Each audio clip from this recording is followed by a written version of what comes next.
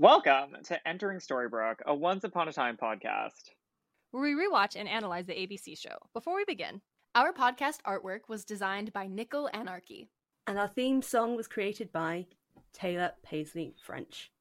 Be aware, this podcast contains spoilers for the Once Upon a Time series. Welcome to Entering Storybrooke, a Once Upon a Time rewatch and analysis podcast. You're joined today by 4 muckraking, dirty journalists who have been cursed to believe that they're adult podcasters. I'm Robert. Joining me today we have Fran. Hello. Darian. hi everybody. And Erica. Hey. Ooh, there's 4 of us today. Yeah. We're back. Kinda. But still missing that one. means the episode will be 4 hours long. Except it can't be because someone has plans. It's not me. Someone got free Broadway tickets, all right? As you do. Mm-hmm. So, Robert, what episode are we looking at today? Glad you asked, Fran. Today we're looking at Season 1, Episode 11, Fruit of the Poisonous Tree, which came out January 29th, 2012. It was directed by Brian Spicer and written by Adam Horowitz, Edward Kitses, and Ian Goldberg. Notably on this day, We Found Love is the top song. The Grey was top film at the box office. The 18th Screen Actors Guild Award is held in the U.S. city of Los Angeles, with Jean Dujardin winning the Screen Actors Guild Award for Outstanding Performance by a Male Actor in a leading role for his role in The Artist, and Viola Davis wins the Screen Actors Guild Award for Outstanding Performance by a Female Actor in a leading role for her role in The Help. We love that. Say it with me, everyone. Mm-hmm. You is smart, you is kind, and you is important. Viola Davis. Just Viola Davis, though. Mm-hmm. what a queen. What a legend. Love to see her. Mm-hmm. Ironically, is also going to be portraying a queen in her upcoming film, so Good stuff. go watch. And speaking of queens, Speaking of queens, we've got all right. a synopsis breakdown for this episode, which is very queenly. So, All right, let's see who's doing this 60-second breakdown. Who will it be? Please, not me. Not me. Not me. Not me. I don't remember a single thing in this episode. It's going to be me. Fuck. is it really? Yeah, it's me. Ah. We have a winner, Robert. I don't like this little app or website I use because whoever it picks it claps and cheers, and I'm like, shut up! Don't clap and cheer for me. the claps and cheers are a lie. The claps and cheers are a lie. Okay, let's someone count me down. Go. Oh God, what happens in this episode? I immediately remember what happens in the Enchanted Forest, which is a nice king finds a genie and he's like, I'm gonna use my wish to set you free, and then I'm gonna use my next wish to give you my third wish. And the genie's like, fam, I'm not fucking with no wishes because wishes are bad. Magic comes with a price. God, I can't remember a single goddamn thing in the real world. Sydney Glass is trying to help Emma expose Regina, even though it's all a giant false thing. It's all a part of Regina's plan, and it works because she manages to punish Emma to no longer see Henry, at least for a short time. And then there's a reason I don't do these recaps, by the way, because I'm horrible at them. Please tell me it's been 60 seconds. Meet me at our spot. Caught a vibe. And done. No negative self-talk here, Yeah. Robert. I thought you did a great job. Not in this castle. I missed so much. So how about everyone, we start talking about the things I missed. It's so funny because the second you got chosen, Robert, I started adding things to the episode breakdown, thinking that you would go there and read it, and instead you went in totally with no notes, which every time I've ever done it, I've gone in with notes. So you improv'd it. So be kind to yourself. Yeah. You've got legendary status there because you have gone unprompted and using your memory of yesterday. Yeah, no, I watched this episode last night and I remember it's a hazy thing. It's whatever. Let's talk about what I missed, which was everything. Did you mention that Sydney is the genie? Did I mention the most important part? Yeah. So the mirror. We already know that Sydney is the mirror, right? We've been given that much information, but now we find out that Sydney was also the genie. I guess at the start of this, we aren't 100% sure whether or not this is a post or a pre-mirror thing, but we soon find out this is Sydney's prequel to becoming the Mirror, or the Mirror's prequel to becoming the Mirror, since his name isn't Sydney in the Enchanted Forest. Do you want to pick up, Darian? You look like you're ready. I just the thing I want to contribute is like, this is I think the first time, it's episode 11, so I'm going to confidently say this is the first time we are introduced to the concept that these characters can represent more than one fairy tale archetype trope. So we have this, he's the genie, but we know he's Sydney Glass, and we know he's also the mirror. How does that happen? And that ends up becoming a big reoccurring theme throughout the show, mainly for one specific character. We'll get into that later. Yeah, baby! Like next week or 2 weeks from now. Yeah. And it's an interesting one because the way in which the genie story is introduced is obviously very different to what we know from fairy tales and all these sort of things. Like, I remember watching it and being like, wait, hold on, the mirror's a genie? That's okay, sure. Well, okay. And being slightly confused by the decision, but really kind of liking the direction it took of, like, this being a character whose comeuppance is their own power. And I thought that was pretty interesting because, you know, power does corrupt. Yeah, we pretty much immediately, once Giancarlo Esposito comes out of the lamp, says basically all magic comes with a price. Paraphrased. I may have wrote the quote out somewhere, but he says that in his time as a genie, he's granted 1,001 wishes, a la 1,001 Arabian Nights, and 1,001 times he has seen them go wrong, which is basically all magic comes with a price theory. I just want to point out, Erica and I went two different routes with the 1,001 wishes, because Erica's like, "Ooh, 1,001 nights," and I'm like, "No, dividing that by 3, adding the 2 wishes that were just made, that's 334 people." Yay, maths! Yay, math! No S. We are not British here. That's true. I was pretty adamant that in any post we are using American English. I've realized I don't think I have actually done that because I don't actually know most of the American vernacular English spelling. Sorry. And speaking of characters being multiple things, we find out sort of the positive. We find out one of Regina's many, many backstories, which is that she wasn't always evil. Maybe she was inside, but she used to wear white instead of black. Symbolism. It turns out that the nice genie it turns out that the nice king that the genie met is not only Snow White's dad, but also married to Regina. Regina is Snow White's stepmom, which is definitely awkward considering their ages. I would say that's the first thing I thought of. Second thing I thought of was, is Regina the only person whose name is the same in the Enchanted Forest and in Storybrooke? And it would make sense because she made the curse, but it's the only one I could think of off the top of my head.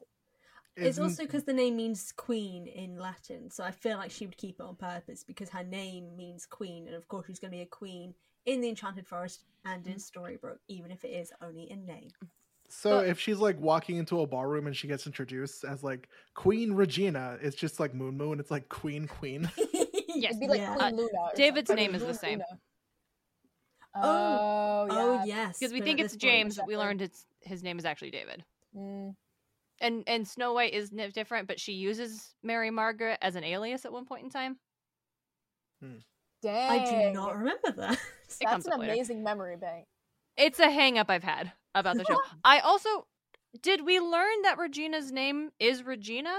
Or are they just still referring to her as the queen? I don't remember if anyone said it. The king introduces her in this episode as my wife, Regina, which is when it caught me off guard. Yeah. Yep, I missed that. Thank you.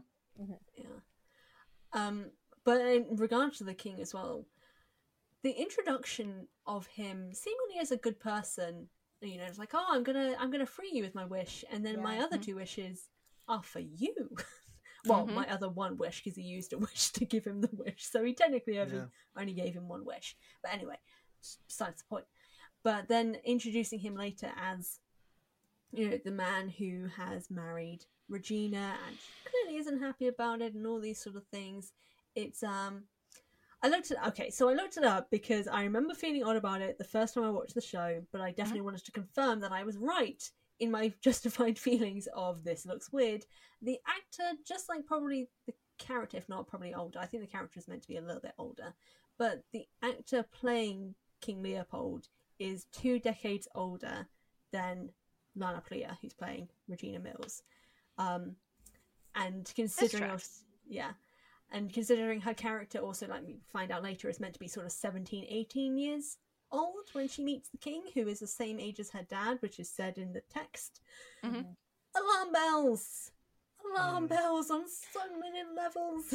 I can't, though, for me, because it's set in this medieval Europe fairy tale land, and it's like king's gonna marry this 18-year-old adjacent to nobility. Like, I can't project the same alarm bells that I would feel if I found out a 40-something-year-old was dating an 18-year-old. No. And that's so I have a very different, like, I think there are other issues, but that's one thing that I can't get on board with that one. Yeah. But it's still fair. But I totally definitely think understand. It's still fair that Regina feels like she's trapped. And that her Yes. father doesn't want this for her, because not only is he older than her, that's not even really what's harped on in the episode. It's that he doesn't think highly of Regina and will never get over his first wife, Snow's mom. Yes. And I think she feels not only that she's battling for love and affection from this dead wife, but also from Snow herself, which is... Sorry, finish your thought. No, which is just, obviously what leads to her jealousy of Snow. Yeah, except that's a lie. Except we as in us four who have watched the whole series, know that that's a lie. She doesn't want the king to love her. She's not jealous of Snow White over that. Like, it's framed to make the episode present like those are the reasons why she's miserable, why she hates the king, why she's jealous of Snow. But we as the audience know that that's a lie later, which adds an interesting, I think, layer of context to Regina's actions in the episode, because everything she does in this episode is to manipulate the genie into murdering the king. Well, yeah, I don't think that she wants the king. I don't think that she wants a relationship with him, but I do think that it rubs her the wrong way to see that the object of his affection and the only thing that anyone cares about in the court is Snow, and that her beauty is constantly being compared to Snow's beauty within this place that she's supposed to live, and she is like become the dowdy mother figure, and Snow has become the beautiful ingenue. I do think it pits them against each other, like in the early setting. Yeah, I think that's fair.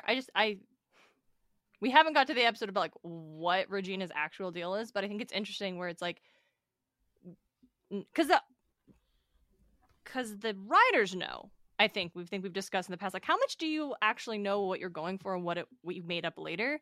But the writers know what Regina's actual deal is, and I think that's what makes watching this episode interesting, because I don't believe anything Regina says. I don't believe she's actually trapped in the castle. I don't believe the king has actually even imprisoned her in her bedroom. I think it's shady that he reads her diary, but I think that maybe she just can't leave without the guards, but she's the queen. I think she's blowing it all out of proportion because she's manipulating the genie, because he's been trapped for thousands of years. Yeah, definitely. She definitely plays up the whole being trapped thing, I would say. Yeah. Except for later seasons when it is confirmed that she is confined to the castle. The whole, like, her meeting Tinkerbell is that she's been left behind and isn't allowed to leave whilst the king and Snow have gone out on an adventure together. Why is that? Behind. There was no reasoning for it. It was just that she was left behind because he wanted to spend time with Snow, so she was left behind and made to kind of stay at the castle. Like, that's different than being trapped at the castle, though. Like, the dad wants to take a trip with his daughter. She doesn't want to go anyway. I suppose. I think it was more just like the fact that she wasn't allowed to go anywhere. Like, she had to stay at the castle when they were gone. Like, she couldn't go anywhere herself. Like, she wasn't allowed to travel out, from what I remember. But that's very distant future. Yeah. That was just so because I'm talking about, like, well, we know things later, so I think that's valid to the conversation we're having is, like, Regina's experience at the castle. I don't know. I just don't believe anything Regina says in the Enchanted Forest in this episode. And I don't believe anything she says in the other episode, because we see the level of manipulation she's going on both terms. Yeah. I'm just wondering. Oh, wait, no, hold on. No, I thought of a thing, and then I just realised it actually gets fixed in the episode. So it doesn't matter. It's fine. Sorry. Focusing on this episode. In case anyone forgot or isn't watching along, just to clarify, Regina sort of has a budding romance in this episode in the Enchanted Forest with the genie, and uses all this language about being trapped and wanting to find love to essentially manipulate him into falling in love with her, although he himself, this is all he wants, so he was ripe for the taking. He has said all he wants is companionship, and he's ready to find true love. And then she uses him to murder the king, may or may not, or uses him to murder the king, possibly or possibly not, setting her free and giving her control over the kingdom. And then she says he's going to set her. She says she's going to set him free. Instead, he uses his last wish to forever be by her side, which puts him into the mirror. Yeah. It's so funny. I'm usually a huge fan of be careful what you wish for, which is why I like the show. A lot of the show is be careful what you wish for. But the genie laid out the rules at the beginning to the king. He's like, you can't wish for life or death. You can't wish for love. You can't wish for more wishes. And later he's like, I'm going to make my wish and word it in such a way that it's supposed to imply you'll fall in love with me forever. And I'm like, you're trying to break your own rules. Maybe that's why you got trapped in the mirror. Maybe because the magic's that's not, you can't do that. You can't break the rules. Mirror for you. The mirror meaning vanity. It was his own vanity in believing that he could convince her and force her to love him. So his own vanity and his own belief of his own skill as a being to make this woman fall in love with her against her will. It's a metaphor. You put the killing thing. No. All right. Well, at the beginning of the episode, when the genie's still in the lamp, we see him. He's looking at his reflection in the mirror, and he later gives Regina a gift of a mirror so you can see yourself the way I see you. And it's he's trapped in this mirror. His only companion is literally his own face. And he wishes to gaze upon Regina always. So, all right, my dude, mirror for you. She said she didn't want you around. Fine.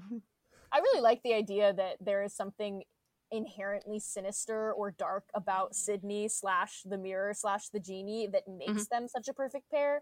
Because also we can talk about what goes on in Storybrooke. We find out there's a twist at the end of the Storybrooke plotline as well, that Sydney has been working with Regina this entire time, and he has the same sort of affection for her that he has in the Enchanted Forest. And I think that would like to headcanon that there's a part of him that recognizes that darkness within Regina, even as she's manipulating him, that draws him to her and that makes them such an evil pair. Oh no, am I Sydney? Am No. I Sydney? Oh, no. Well, maybe. Also because Giancarlo Esposito is so good at playing villains, that's so his nag. This episode had me convinced for a second that he was actually being good in the Enchanted Forest in Storybrooke, and then I was like, no, he's evil. He's bad. He's bad to the bone. He's literally the best villain in Breaking Bad because of how he acts. He acts very nice to people he has to, but he's in the show, he's very monstrous, for lack of a better word, towards the people who he hates. And it's amazing.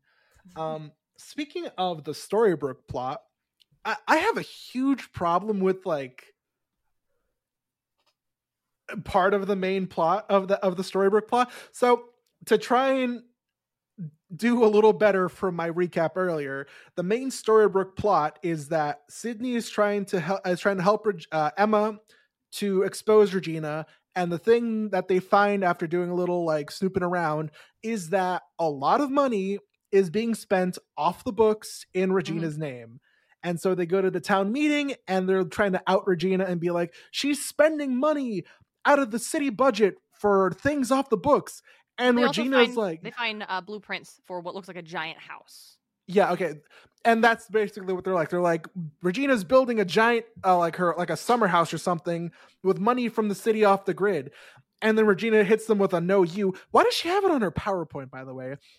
I think she was intending to bring it up in the meeting. Probably. It was a setup. Yeah, I guess. But it's just revealed that she did take the money, she did spend it off the books, but she's building a playground or a playhouse because earlier in the episode she tore down the little playground castle that Henry and Emma would hang out at. Here's the thing. You still spent city money off the books? Just because you're building a playground does not make it okay. You can't just do that unless Storybrooke's town charter says it's okay, which it might, but like that's not how town budgets work. Like, my guy, that is my. If I was at that meeting and I was like, yeah, I spent $50,000, some of which was your tax money, building a playground, I'd be like, oh yeah, cool. You know, that road, that doesn't need to be fixed. I don't have too much knowledge about municipal governments, but I do feel like whatever Regina had to go through, or whoever she had to go through to get this approved, she probably is all of those people. She's like the only person besides Emma who participates in local government. So I feel like she was also the finance board. She maybe was every single member of city council. Like, you know what? Actually, yeah, because it's not like we meet anyone. Like, she has the city council meetings. Do we meet anyone else who sits at Fran? This is why fan fiction is better than the show, Of because course, because they actually have specific characters. One is like Regina's assistant, who's like terrified of her, who I think was like Mrs. Potts. She was meant to be like Mrs. Potts from Beauty and the Beast as her assistant. Good. Amazing. But then they also have like specific people who are part of the council meeting. They have like specific things of like, I admit it, obviously it's like Emma and Regina love story stuff, but it's them trying to one up each other in like a council meeting, and even in the drama ones. But like, they have people from actual stories in these scenes, so we get to know them and we understand how things work. And it's always about Regina and Emma butting heads, but Obviously. we get to know people, and I love it. Whereas here, how the fuck does this town work? How does this work? it's I think all Regina. it's all Regina. It would have made sense No wonder if she's stressed. this woman needs a. What we are talking about? She needs to go to Gold and get some of his stash. Like, please, you already met in the woods. Suspiciously, like, why Gold? I'm glad we're carrying our headcanon that Mr. Gold has the best pot this side of the Eastern Seaboard. Absolutely 100%. I was not present for that, but I think that's so funny. I do think that Regina and Mr. Gold absolutely get high together in the back room of his shop. Mr. Gold and Regina are like doing hookah together, I would say. I 100% can believe that, because there is also a fanfic Stop. that features that. No. Should we be podcasting about the fanfic instead of the show? Sometimes I feel like yes. We should, but put it behind a paywall. You know I love a paywall.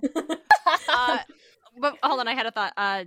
The city council should have been the evil League of Evil that Evil Queen originally got together in the first in the episode woods. In the woods.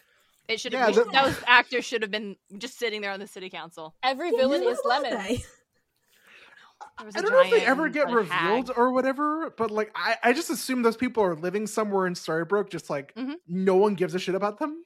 Yeah. They're just like generic fairy tale baddies. Yeah.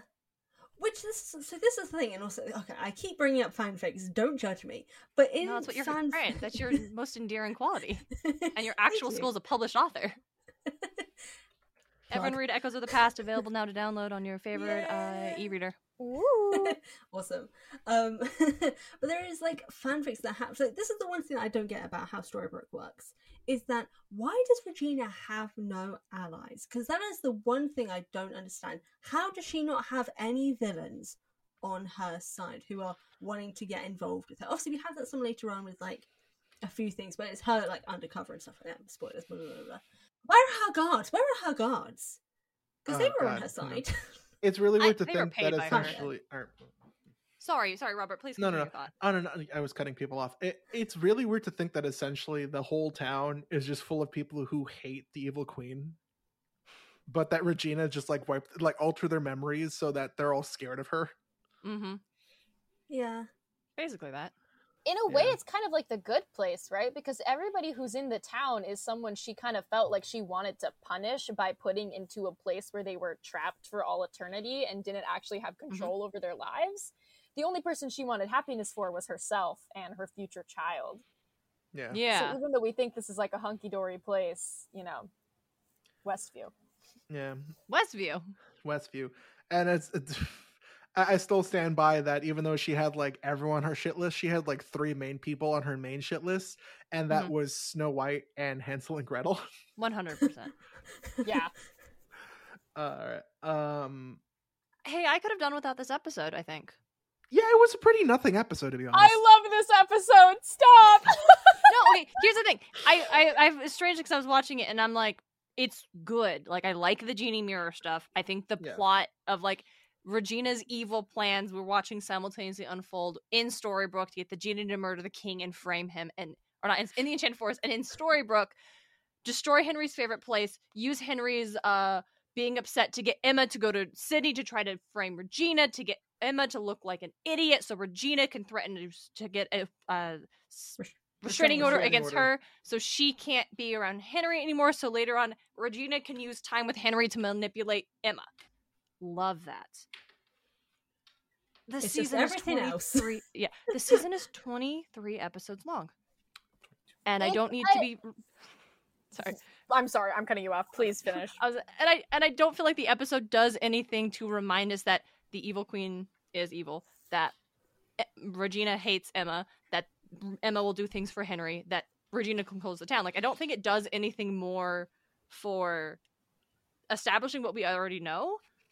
And so I keep in my head being like, this should only be 12 episodes long, so what do I cut? And this is one of them. Yeah. This is all true, and yet it isn't 12 episodes long. It is a network television show. We are so used to 10-hour-long episodes on HBO that we have been like and spoiled mostly by really great writing, right, for streaming services. This is not their bag. This is a network TV show. They were doing as much as they could to keep it on air as long as possible because that was their main goal. To keep everyone employed, to keep them and everyone else making money. This is all fair. And I tend to prefer these episodes that give us backstory about the characters we already know about than the filler episodes with like Hansel and Gretel or it's this person this random fairy tale character. Those kind of like one-offs I don't like as much. I'd much prefer scintillating Regina backstory and this is all fair. Political back and forth in Storybrooke. Yeah. But I totally respect that opinion, Darian. I get that it is a little bit not telling us something that we don't already know. No, it's fair. I'm actively playing a game as we go through the series, as our podcast, which is, how do I make this better? Absolutely. How do I make it a thing where I can say I like it and people are like, wow, yeah, me too, and not like, really? You watched all of the fairy tale soap opera? So that's the game I'm playing. And I'm like, it's perfect as it is. It's high camp. Do not touch it. Okay, Erica, you say you think it is perfect as it is. However, I will reference the notes where you believe that the title of the episode should have been named differently. What do you have to say to this?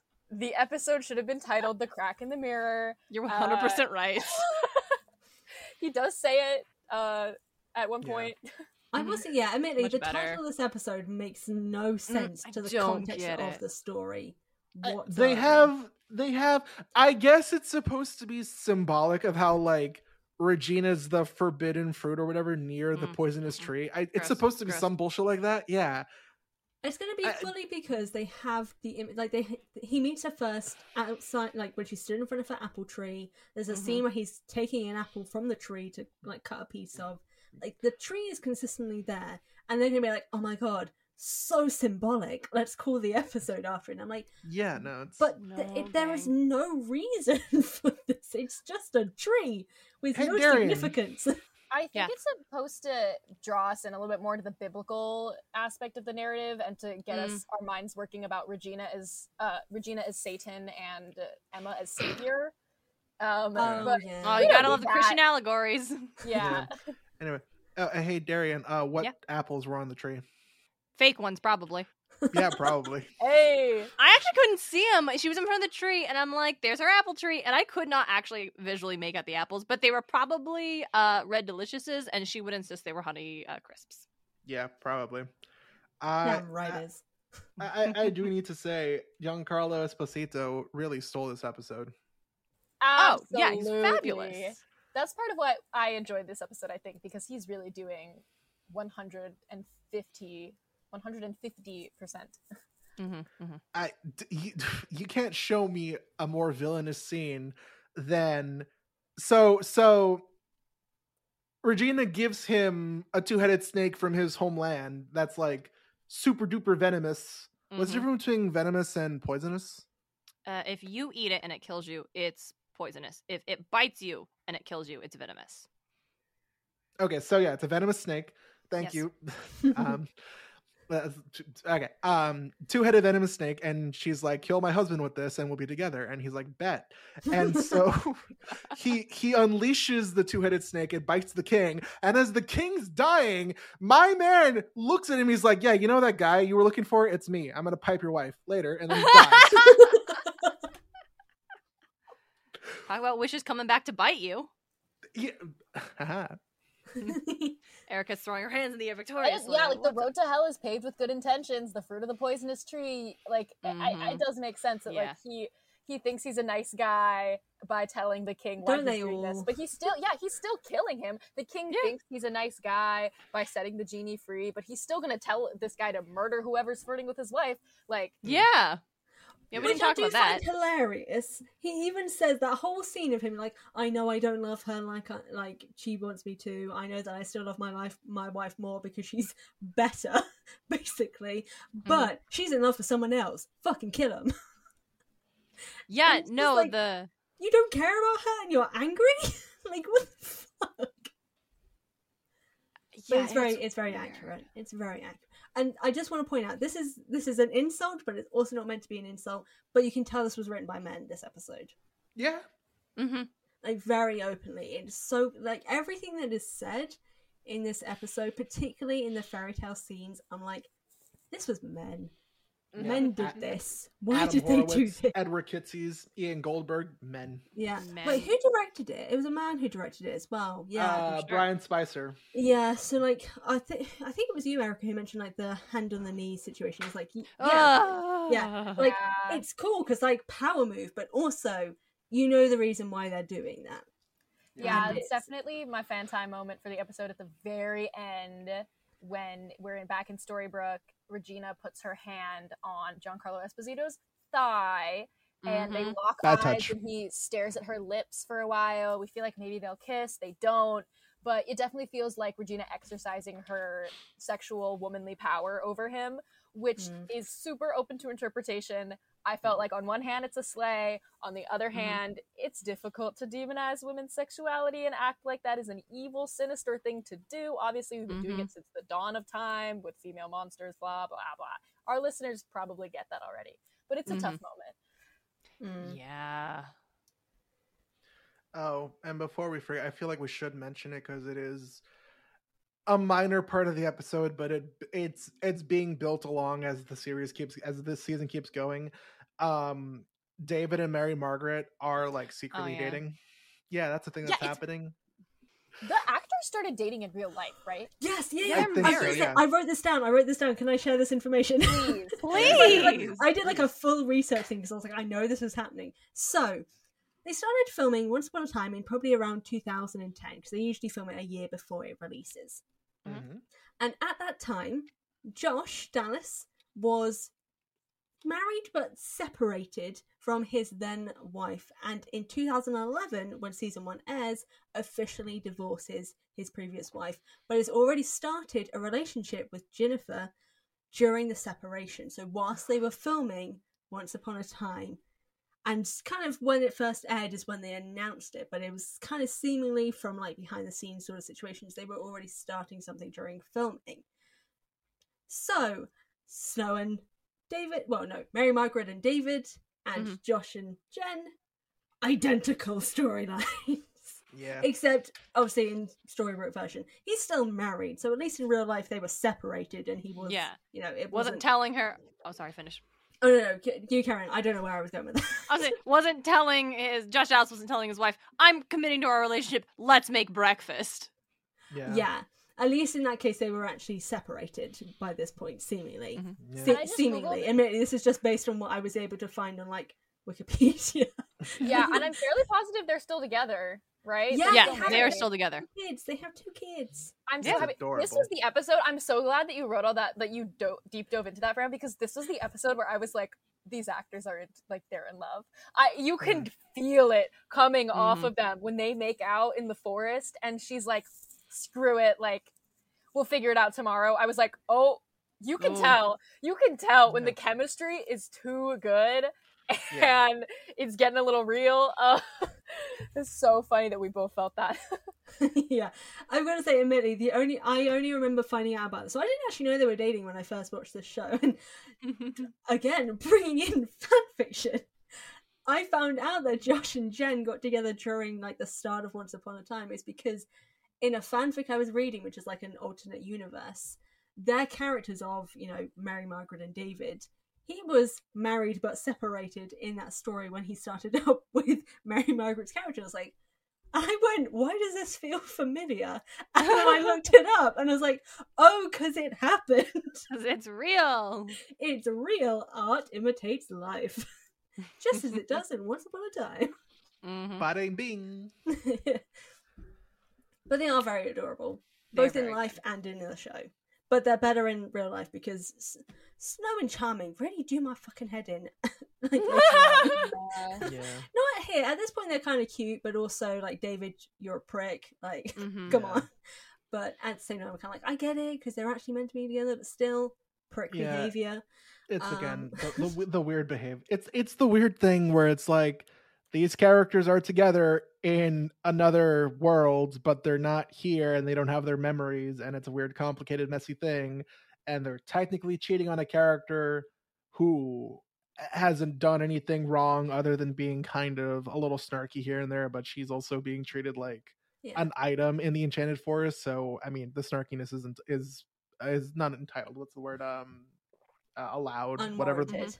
Unwarranted. There we go. Yeah, which I do find ironic because Snow is just as snarky and rude the first time she meets Charming, and yet with Abigail / Catherine, that's bad. But when it's with Snow, that's okay because she's not like other girls. She's strong, fight a woman. Yes, because Abigail, when we meet her, is in the carriage and she's complaining that this is a terrible trip and you should have taken the other road and all this stuff. And she's prissy and she's like uptight. And Snow is a rogue and she's fighting. She's in and a she's gonna tree. survive. She Yeah, falls out of she's in a a tree. She Real climbs girls trees sleep in and- trees. Yeah, And badmouths Abigail at the same time, which is like, that's a very strong female character of let's badmouth and bitch about another woman because Yeah. that's feminism. yeah, you hate to see it. Yeah. I would like to take this moment to bring up the fact that almost all of us indicated in the thing we disliked about this episode, the like 5-second cameo from the mysterious biker writer man. We all were like, I didn't even read the notes as I was like mad typing stuff out, and I was like, ew, the second he came on the screen. And then I saw that Robert and Darian were also like, absolutely not. Not this guy. man. Loose just to read Darian's, if I may. Please go on. Loose bandana, unbuttoned V-neck, leather jacket, single bracelet. Fuck this guy. That sounds like a Rupi Kaur poem. I hate it. I did learn that kind of shirt he's wearing, I believe, is called a Henley. And I learned this on the most recent episode of Seaweed Brain. Carter explains male fashion from the early 2010s. I don't even. I have to go back and find a screen grab of this moment, but it very may well be a Henley tee. They said it was long sleeve, collarless, but 3 buttons. 3 buttons. That's a Henley, baby. Mm. Oh, I've got a Henley shirt. Does that make me a prick? Well, Fran, Fran, you're a you're- lesbian. yeah, I was gonna Yeah, say that's like different it's- rules, different rules. Okay. Yeah. Fran was like, "Oh yeah, I am a lesbian." Well, thank you for reminding me. Oh, goodness. Admittedly, I forgot. didn't know that's what I they were rock. called. Yeah. But speaking of fashion, Emma's wearing blue. Yes. She's in the blue emotions Symbolic jacket. Mhm. emotions. I love this thesis statement. I want to go back to high school and write a 5-page English paper about this emotional jacket color thing going on in the show. I think it's so funny. When did we see? We saw it first with Cinderella, and it's like Emma responding deeply from emotion based on like Henry and his birth and stuff like that. And so this whole episode is like Emma responding via intense emotion in regards to Henry because Regina tore down his most special place in the world and he's miserable and upset about it. So she's like, all right, Sydney, you can tell me what she's doing wrong, but we're going to do it the right way. And I'm not going to like break any rules for this. Like, I'm going to show Henry you can like do things correctly. And then when he starts to hit like roadblocks, he's like, by the way, here are some pictures she made me take. She always knew that place was special to you two, and that's why she destroyed it. And then Emma's like, well, fuck, let's break the rules then. And it all backfires so hard, and Henry's the one who's hurt by it all.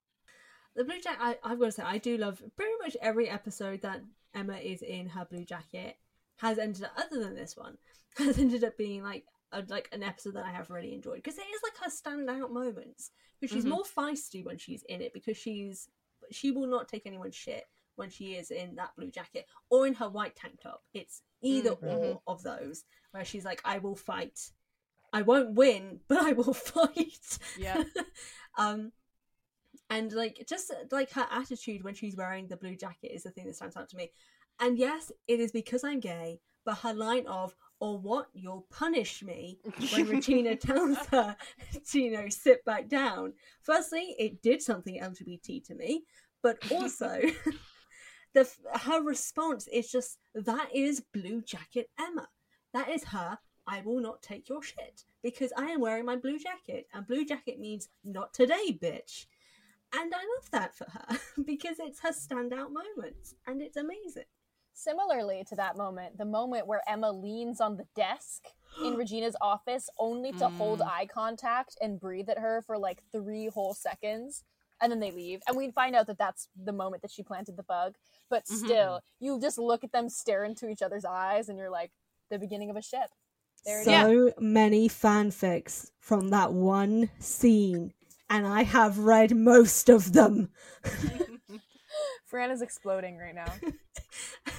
I forgot that scene was in this one, because I've seen so many gifs of it and I could never remember what episode it was from, and I saw it and I paused, I stood up and I walked away for a second and then came back down and went, this is what made me gay. And I am so thankful for that day. But moving on from the gays, now for something heterosexual. Oh, why? Rumpelstiltskin coming out of the woods. Oh, what? Sorry. No, go on. Please go on. it's just Rumpel. I was like, you should cut this, but I was like, I don't even know what else I have to say about it. He does just come out of the woods and is very good. He's just like, I'm selling land. Okay, bye. Yeah, Rumpel like emerging from the fog, and you're just like, oh, there he is again. He's in everyone's business. It gets me every time. I love every time I get fooled and I'm like, oh my god, who's involved in this? And it's Rumpel. I'm like, yes, you nailed it. You nailed it, King. Yeah. I really dig that it's when he talks, because Rumpel and Emma have like a brief interaction where he's like, oh, you're working with like Sydney now. And he's like, if you want to take Regina down, you need much better allies.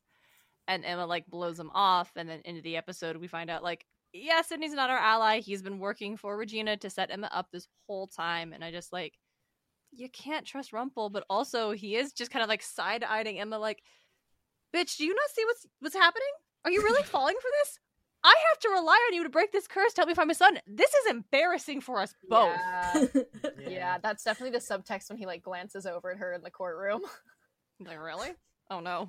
Oh no. His little smile though, because I think he was enjoying it to an extent. Because obviously he doesn't like good people either, so he was like, "This is fun," but also for fuck's sake, I knew blondes were blonde, but come on. Yeah, I think he is enjoying watching her crash and burn because she picked Sydney over him. Yeah. He's like, big mistake. Rumpel's just a little bit petty, little tiny bit. Oh, just petty. a little. Very fucking petty. He's a chip's worth of petty. Not a chip's worth. Fuck. You're right, Darren. Anyway, no, I'm not. Anyway, can't wait for the next episode. Anyway, stop it. Okay, I am intrigued. I know we kind of haven't technically talked about the different points, but what character are we invested from this episode? I know, like Darren, we technically talked about like the Emma and Blue Jacket situation, but continue if you have anything further. That's it. Emma in the blue jacket. She's got a lot of feelings, and she's making some poor decisions because she's operating solely on her emotion and not also relying on her logic. And that's not it, honey. I love you. But no, you walked right in her trap, and it was super obvious. This one was definitely for me the first one where I think I liked all the actors, but I can't think of a single character that like really stood out to me this episode. Everyone, I don't know. It's just Erica. What's that look? You're looking at me. You want to guess? You want to guess what my character is for this week? Oh, gee, I wonder who. Yeah, no, it's Rumpelstiltskin still. I still care about him more than anyone else. Every time he's on screen, I'm just so engaged and I have so many questions. I was actually, I was thinking you were going to say Giancarlo's character. I thought you were going to say Sydney because, like, you've been talking about him all this episode. I think that by the time we get to the twist at the end, we discover that he's fairly one-dimensional as, like, a character. But That's Giancarlo true. Esposito is incredible. Mm-hmm. Okay, that's fair. I'm similar with Robert in that I technically I put Regina, but because that's me, it's not really a surprise in general. But it's technically less Regina, but actually just more Lana Priya, just in general, because her standout ability to just manipulate so well with her dialogue and her body language and Yes, her playing the ingenue in this episode, stunning. Yes. Stunning. so good, and just like the way that she holds herself as an actress and as a character, like as Regina, is just like you don't know what she's thinking and feeling at every moment. You don't know what she's calculating. You don't know what she's intending with each specific word. Like there is always a double meaning to everything that she's saying, and I love that. And I love Lana. I want to meet her in person and say thank you. But also, can she be Hera in the Percy Jackson and the Olympians adaptation? Because she would make a perfect manipulative Hera. Yeah, or just any. Yeah, we want to see her in it. Put her in it. Yeah. I've had her as like two different like castings of like her either as Sally Jackson because her as a mother figure is perfect, or her as Hera. Like either or. I see Hera. Fran, she can't be Sally. Why? Because of how you how you handled yourself talking to the last Sally you talked to, the last Sally Jackson. I could. For context, Please. For context, in an episode of Fran's other podcast, Best Dan Camp, they called what's the name of the actress again? The name slips my mind. Jalen. Yeah, they call Jalen, who is the actress who plays Sally Jackson in the Lightning Thief musical. Oh, okay. Straight up, any episode about the musical. Just straight up says to her face that she thinks Sally Jackson is a MILF. And then accidentally also called her, Jalen, a MILF. So her as her character and her as a person. Called her a MILF. So yeah, especially with how you already love Lana Priya, you are not going to handle yourself well. No, I will go feral. Whatever role she's in. I will become a Hera stan, like, immediately if she's got. Oh no. Admitting, I'm already kind of like I don't hate Hera because like Hera like in comparison. No, we're not doing this. No, Okay, Fran, this is not the space. We can't do this right now. No. Erica okay. has tickets to a show tonight. We gotta keep going. We have to stay on target. I mean, I've Okay. said everything I want to say, so if you guys want to keep going, that's totally. I think I've hit all my points. So I've got like one I don't know, there was never a time to mention it. I've got one bit about how like it really, really sucks that Regina used Henry to hurt Emma by destroying his most special place so he would have an emotional reaction to get Emma to go work with Sydney when she could have, because her whole reason is like, it was dangerous, it was hurt in the storm episode, like I don't want my son playing on that thing and I'm going to build him a new castle for it. And if she meant that, she could have talked to her son about the playground's not safe, so it has to be torn down, but we want to build a new one and I would love for you to help me design one for all the kids. And that would have been a good like moment of like bonding and Henry. But Regina's not a good parent right now, and so she doesn't view Henry as anything more than an extension of herself and her needs. Yeah. So it's like, well, Henry gets a castle at the end, so it doesn't matter what I have to do to get there and to get rid of Emma. That's where I'm at. Yeah, I agree with that, and I think that's definitely an issue. I also think, like, even if Emma wasn't in the picture, I feel like she would probably still go about it in a similar way, because that's the parenting experience she has of, you know, yes, something is dangerous to them, so the other option is forced on them with no other discussion. Like, the whole, like, Cora situation, like, Cora forces everything onto her. She has no choice. Something of hers is broken and destroyed, and she's given something new that she doesn't particularly like because it doesn't have that sentimental value or that emotional connection to. And I think she's just using that Cora parenting and doesn't realize it because that is all she knows. She has her softer sides, but it's buried under everything else of this fear of losing. So it's just become more Cora parenting. And If only Hopper was a better therapist. I was going to say, if only we had a better therapist, because either way, she needs to be in therapy, just not with Hopper. She just needs to be able to identify the patterns that she has developed as a result of her trauma response to her difficult upbringing, and then if she could identify those patterns, she'd be able to break them and do better. But she doesn't want to. Therapy in prison a town. Therapy in prison a town. Emily, therapy in this economy. This economy. What's the better TV show? In prison a town. I believe WandaVision Westview was stole- mentioned earlier. Yup. Getting ready for Multiverse of Madness, baby. Fuck yeah, let's go. What's the thing? You break the rules, you become a hero. I do. Right. I become the enemy. That doesn't seem fair. That Because doesn't they're seem both fair. shit. Right, it's not though. Yeah. Yeah. And mainly because they're both stupid. in Yeah. their ways of doing things. So he should be a bad guy as well, but you know. Yeah. I mean, he is. Yeah, he is. In a sense, he is. No, I Ooh. mean like I really liked the What If series. Not what this episode is about. Back on target. Yeah. Me too, Darian. But what if we talked about the show this podcast is about? I tied us back in, I think. I think we're going to final thoughts anyway, so I think Yeah, we should probably get the hell out of here. final thoughts. I didn't write final thoughts. Decent episode, like 3 out of 10. There was no Pongo, but you know, it's still a decent episode. me, I kind yeah, it was good. It was enjoyable. I liked getting a bit more of like Regina's backstory. The only thing I want to add in, which is not really significant to the story, but it's significant in a sense, and also gives me an opportunity to mention fanfiction again, is the reference that you all made, sort of like to, you know, the writer coming in and kind of being like, ugh, why are they here? Which admittedly, fair, because in the series, ugh, why are they here? But in fan fiction, let me tell you about the writer being the family that Emma had in the real world and that familial connection to make her someone who has a connection to the outside world. They full on have them be like step siblings, they grow up together, all these sort of things, and it's beautiful. Much and better. the show said no, depression for everyone.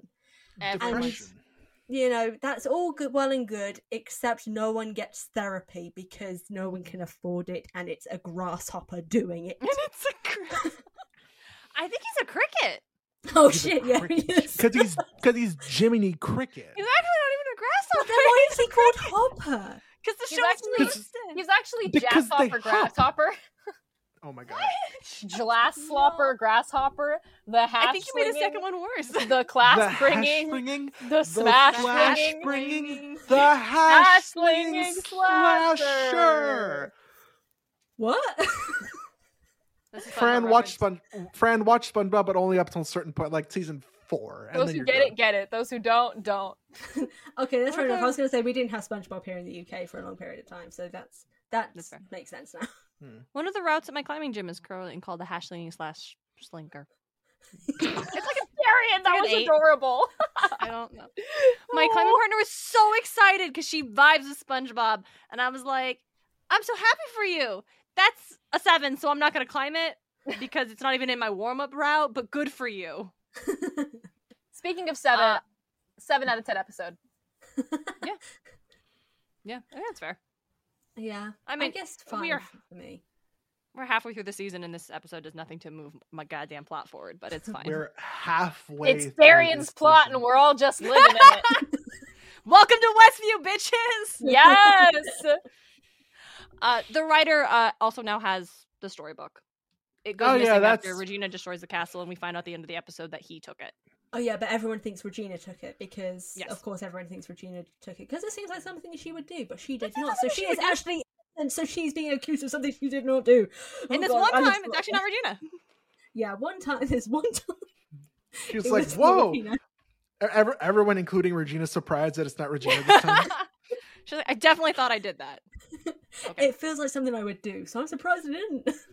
As always, if you want to support Entering Storybrooke, you can do so by heading over to our Instagram at StorybrookePod, which is also the same on Twitter. And of course, let your friends know about Entering Storybrooke so we can get more people to tune in, because we're going to be doing this for a long while, so be sure to stay tuned. But yeah, that's all for this episode, everyone. Thank you for tuning in, and remember, if you planted a bug, make sure you know who you're bugging.